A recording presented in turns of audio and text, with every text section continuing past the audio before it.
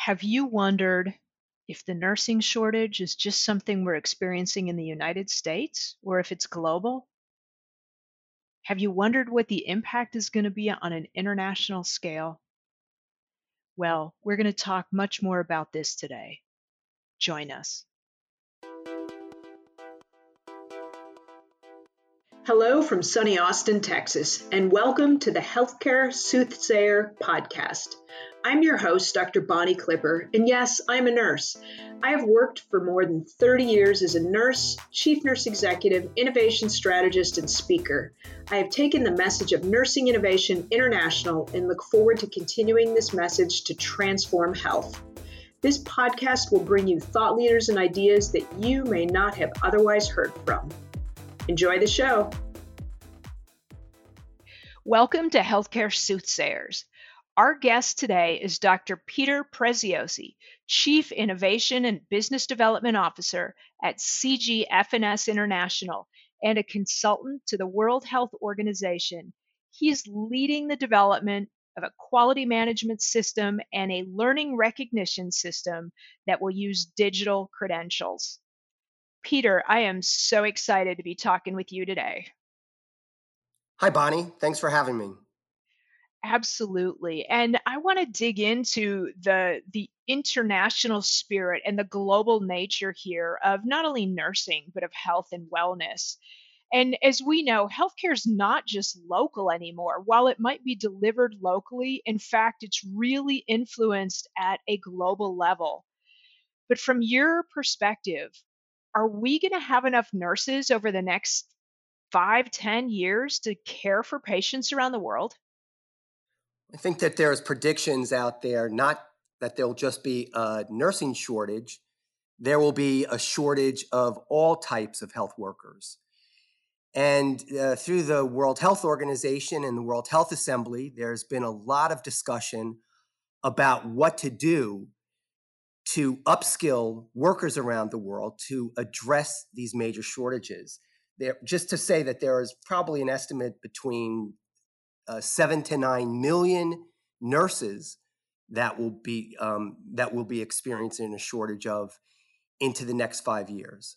So it's and considering the fact that the entire world's population is aging, what's happening to replacing individuals that are at retirement age, and what are we going to do with that? That's one challenge. I'd say another challenge that we have to look at is the changing complexity and dynamic of a population where people around the world are living longer with chronic disease.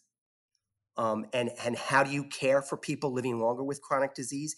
And the advances in medical and health discoveries that we're making and which change the dynamic and complexity of delivering healthcare to individuals.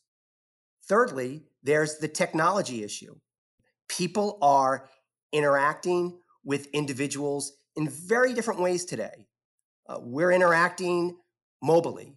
We're interacting through social media platforms, through Zooming events. And it's a very different way to deliver healthcare services when you take into consideration the complexity of those technologies as well. Well, what's fascinating is that this has been coming for the last 15 or 20 years. So this didn't just creep upon us. So it feels to some degree like we were caught looking the other way. And I'm wondering from a supply perspective, while I heard you talk about upskilling and moving more people into the pipeline, at some point, how do we mitigate the back end where people are falling off or retiring or leaving through attrition? We have to work both ends, it seems like. Yeah, absolutely, Bonnie. And one of the things that I'd say that our social and educational and health institutions may not be keeping pace with the rate of change. That's a real challenge. How well are our educational institutions keeping step with the transformation that is undergoing in healthcare. When you take a look at new technologies that are transforming the way that we're delivering care, for instance, when I was at Verizon, and we had solutions that were assisting paramedics in providing when they would go out on a 911 call, and we wanted to equip them with a tablet that could then go and they use for telehealth to go into a physician in an ER. And the solution worked beautifully. We were able to get paramedics to use the solution with ER physicians. And what they were doing was they were preventing non-critical, life-threatening issues to go into an ER. And they were diverting those patients to community health and to primary care practices. What was the big challenge that we had? The regulations in Texas wouldn't allow telehealth. So we had the technology, but it was the regulation that was a problem. So we see that it's, whether we're talking about a mismatch with regulation, legislation, or we're talking about the fact that we've got, say, a school of nursing that's taught a particular curriculum for X number of years. How do you retrofit and change out some of these ways that these institutions are practicing, both internally and the context of what's happening externally, to be able to address some of these issues?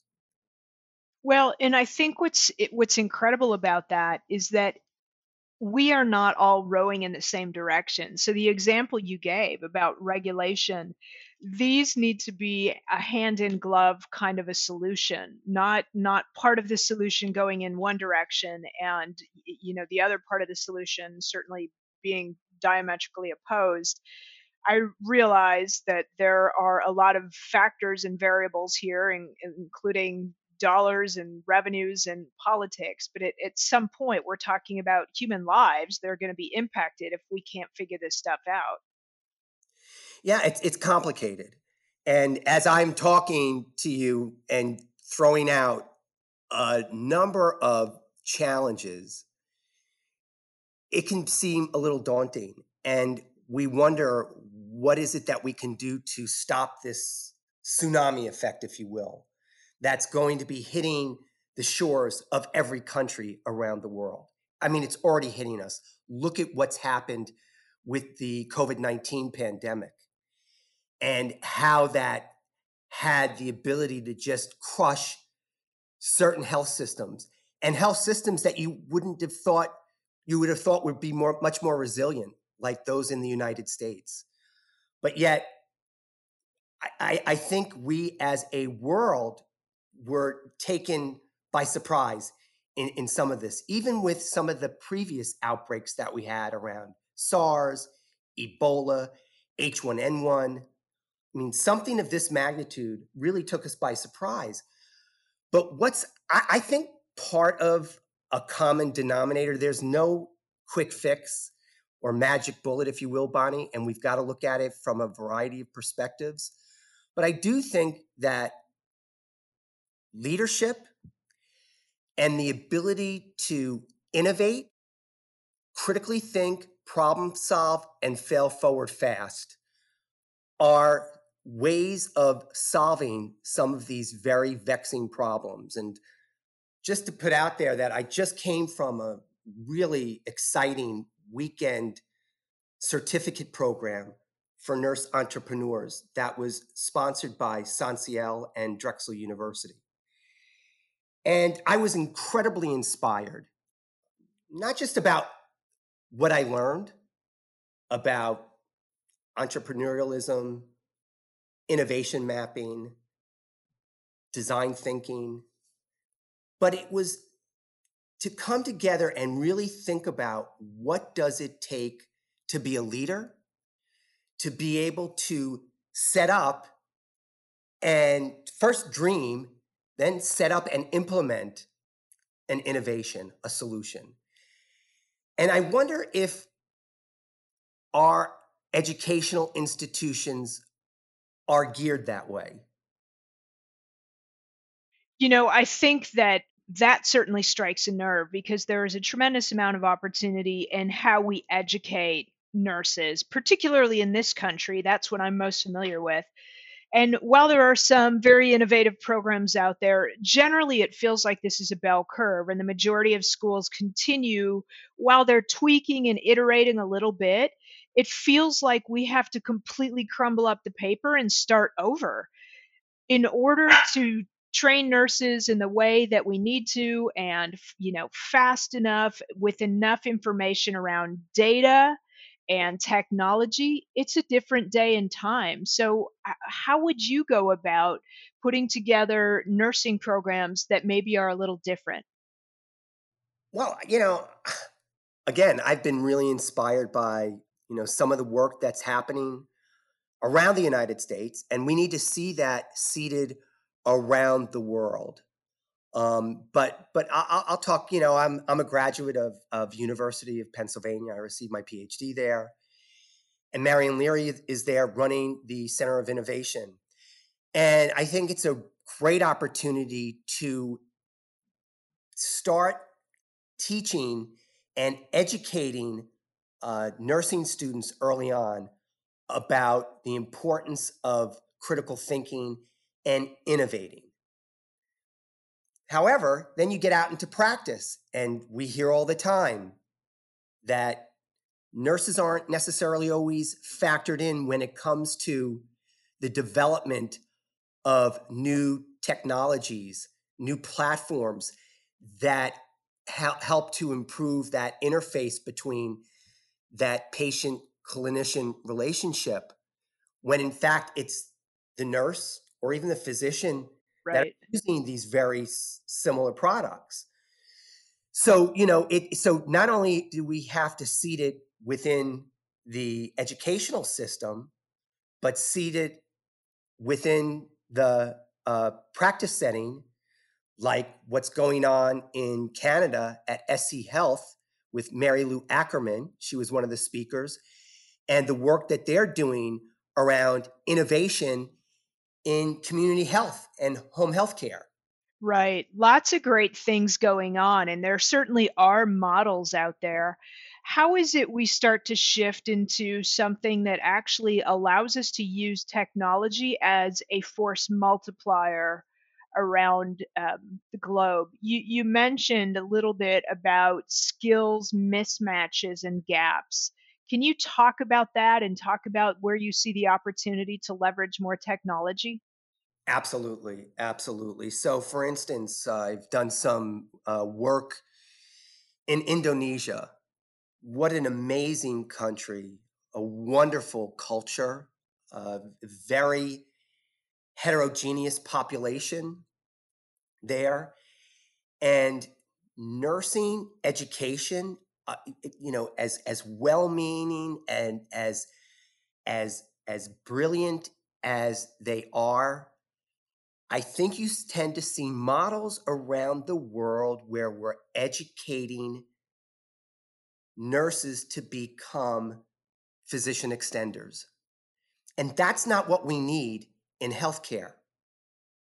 What we need in healthcare is to have a variety of health models that we are delivering to the patient, to the consumer, based on their need. I've always prided myself as a nurse because of the way that I look at patient care. I look at it very holistically. I look at the way nurses treat the human response to disease, psychosocially, physiologically, socioeconomically. I think that that's very interesting. My role is not to necessarily cure that patient and come up with a diagnosis. That is the realm of medicine, which is a very equally important role. But the role that nurses play in this perspective of the human response to illness is so critically important. The science of caring, the science of nurturing, the science of healing. These are areas of research that I think that we need to dig more deeply into. And to be able to look at those models of care delivery around the world, because counterparts of ours in other parts of the world, where they're out there delivering care with limited technology available to them in villages, are doing many times a better job than what we're doing with the technology and the acute care facilities that we have available to us in high-income countries. Well, and that's interesting in and of itself, right? And it certainly begs a question. If we can learn lessons from that, maybe technology can help us to scale those approaches because talking about a population around the world that is certainly going to continue to age. And as you indicated at the start of this, the need for care in some way, shape, or form because of our chronic and long term health conditions is only going to increase the need for these nurse or maybe nurse like professionals. Absolutely. And the other issue is that we have to start thinking, we nurses, we physicians, we other health workers have to start thinking outside of ourselves, outside of the four corners of healthcare. How do we, work with other industries? There's a lot that's happening right now with artificial intelligence, informatics, that we can then bring into the science of what we're doing in nursing to bring out new innovation, looking at entertainment and what's happening in simulation and gaming to make health fun. Yeah, I think it's going to be fascinating to see where we go, both promoting health amongst individuals and promoting care of patients or clients, consumers, whatever you want to call them, that's going to have to be cheaper in cost and more scalable so that we can actually maybe do a better job around the world. And it feels like there is it impossible, Peter, to think about a day and time that we can get educational preparation and skills and competencies closer so that maybe there's a more fluid approach to shifting resources globally? Maybe if people were trained in a similar fashion or had skills that resonate, could we send nurses to another country at a certain point of a year because of their, I don't know, surge? Maybe it's a COVID surge, maybe it's a flu surge, maybe it's something. And then in return, we would see nurses come back here to assist for the same reason. How do you see that shaping up? Absolutely. I had a great opportunity to participate several years back when I was the CEO of a clinical documentation organization and for the US. And I participated and led a delegation for the people to people delegation over to China around data capture and documentation. And cultural exchange, I think, is really important. And when you realize that we're all alike around the world, we may do things a little bit differently. We might have maybe a little bit of a different belief system, but we're all human beings. We're really all the same. And that's, I think that's one area. I think that the other area is that many times we, particularly here in the US, are a quick fix society. We're on to the next thing very rapidly. We don't necessarily do a root cause analysis, take a look at what's happened over the years with migration. What is the root cause of individuals wanting to migrate from one country to another? Many times it's economic opportunity. Why are they not getting that in their own countries? That's where, as you said earlier, Bonnie, we really are all one throughout the globe. If one country's not doing well, the rest of us are not doing well. If one country cannot control the pandemic, the rest of the world won't be able to control it. Look at what's happening now with variants that are coming out of India that are impacting an increase in the rise of COVID-19 incidences in the United Kingdom.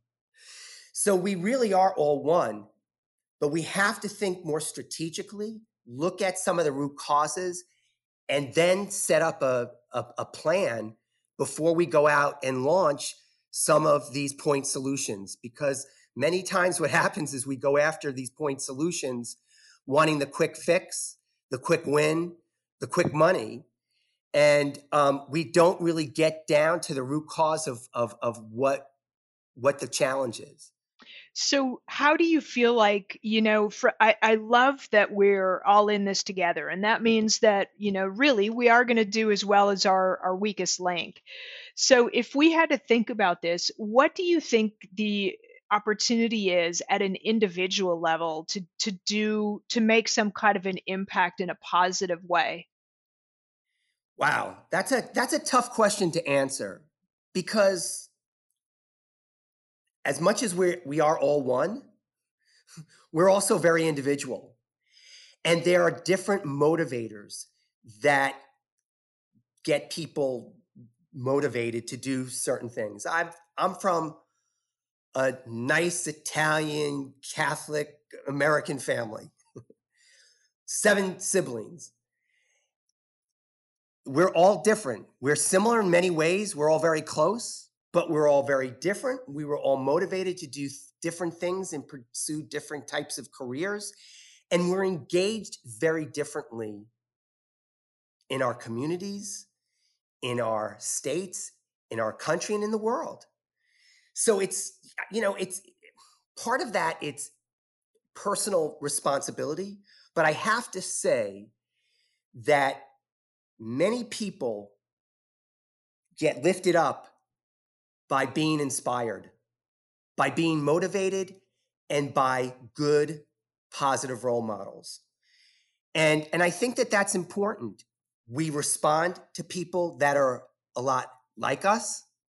That's why I think it's so important when we talk about diversity, equity, and inclusion, that we have people that look like us, that have similar lived experiences to us, that we can then model ourselves after. I mean, I think it's great that we have our first female vice president in the United States that's also a Black Asian American, because it gives hope to women and women of color that they can aspire to these things. And I think that plays out in all industry, and in particular, our industry. Yeah, particularly because nursing still is 90% female. So I think you're right. I think we're all going to have to contribute in our own individual ways, yet we as a collective are definitely going to have to be rowing in the same direction. And that means disrupting our own practice, teaching and training and developing people in different ways, looking at how we can leverage technology as a force multiplier or a way to help in our workflows. So I think there's lots of opportunity. And, I'm really excited and inspired by what you're talking about, because I think this gives us the ability to really think about it at a global level of impact instead of just myopically in our own backyard.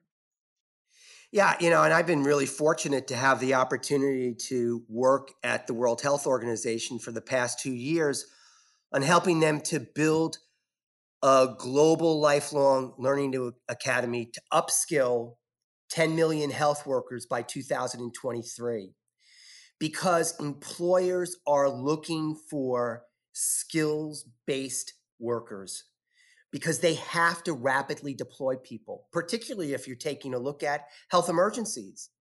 You've got a major climate disaster and you need to mobilize a group of health workers. Why not be able to mobilize people that have digital credentials that you know that have the certain skills that you need to deploy them? And changes that are evolving in healthcare delivery systems, one doesn't look the same as the next. So they need to have these micro skills that they can rely on, that they know that their employees are capable of. So these are the kinds of things that we're working on right now. And I'm really excited about that because at the basis of it all, we're talking about co-designing and co-building the academy, not just with health professionals, but with patient organizations, community-based organizations around the world. And at the basis of it, gender, equity, inclusiveness is so critically important. And I think that having and the platform, the learning experience platform that we're building, it's open sourced.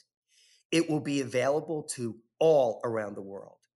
And not just to health workers, but to community groups, to policymakers, to educators, because healthcare, it's a team sport.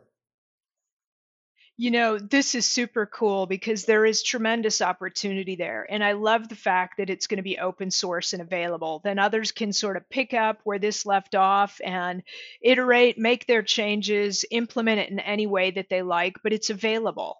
So it's a really great way for people to capitalize or advance on that work that's been started. So good job. Kudos to you. All right, I have a question for you now. Want to end this in a really kind of a positive, happy way.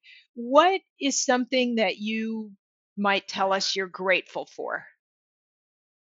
Well, I am grateful for the tremendous number of opportunities and diversity of opportunities that exist out there.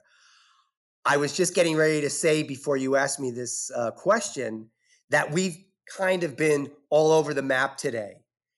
And it's really hard to pin down all the challenges and to figure out all the solutions in a short time frame on this podcast. But I'm really grateful that I've had the opportunity to meet you, Bonnie, the opportunity to meet other innovators like yourself, scientists, and leaders in nursing and other fields. And I think the collective, if we really believe in each other and recognize that there is value and worth to all people, to all ideas, that's what I'm most grateful for. I think that's awesome and that's incredibly inspiring. It also sort of pokes a little part of my brain that is a Star Trek fan and thinks of the Borg in a fond way. So there is power in the collective. Absolutely. As long as we allow people to express their creativity and their sense of self individually Mhm. and be able to orchestrate that in a collective. And that's one of the great things that I've had the opportunity of experiencing while I've been at the World Health Organization, working with countries around the world that have their own sovereignty, that do it their way. Isn't that what we talk about in healthcare all the way, all the time? Yeah, and I think too, the ability to do that and not lose track of sort of our empathy and our compassion and what humanizes us, that's a privilege, right? That's really neat. Well, this has been an awesome conversation, and this is probably a good place for us to put a pin in it for today. And Peter, I can't thank you enough for taking the time out of your schedule and being with us today on Healthcare Soothsayers podcast. You've brought a really different perspective that's been invaluable. Thanks again for the opportunity. Really appreciate it, Bonnie. And be sure to check out the show notes for this show to find Peter's contact information and to learn more about his work. Thanks so much for listening to Healthcare Soothsayers. I really do appreciate it. If you liked what you heard, please rate, review, and share it with your network. That is how we grow and learn. If you have ideas for show topics or guests, please reach out to me directly at ThoughtLeaderRN on Twitter. For information about this show or any of the others in the Touchpoint Media Network, please check them out at touchpoint.health.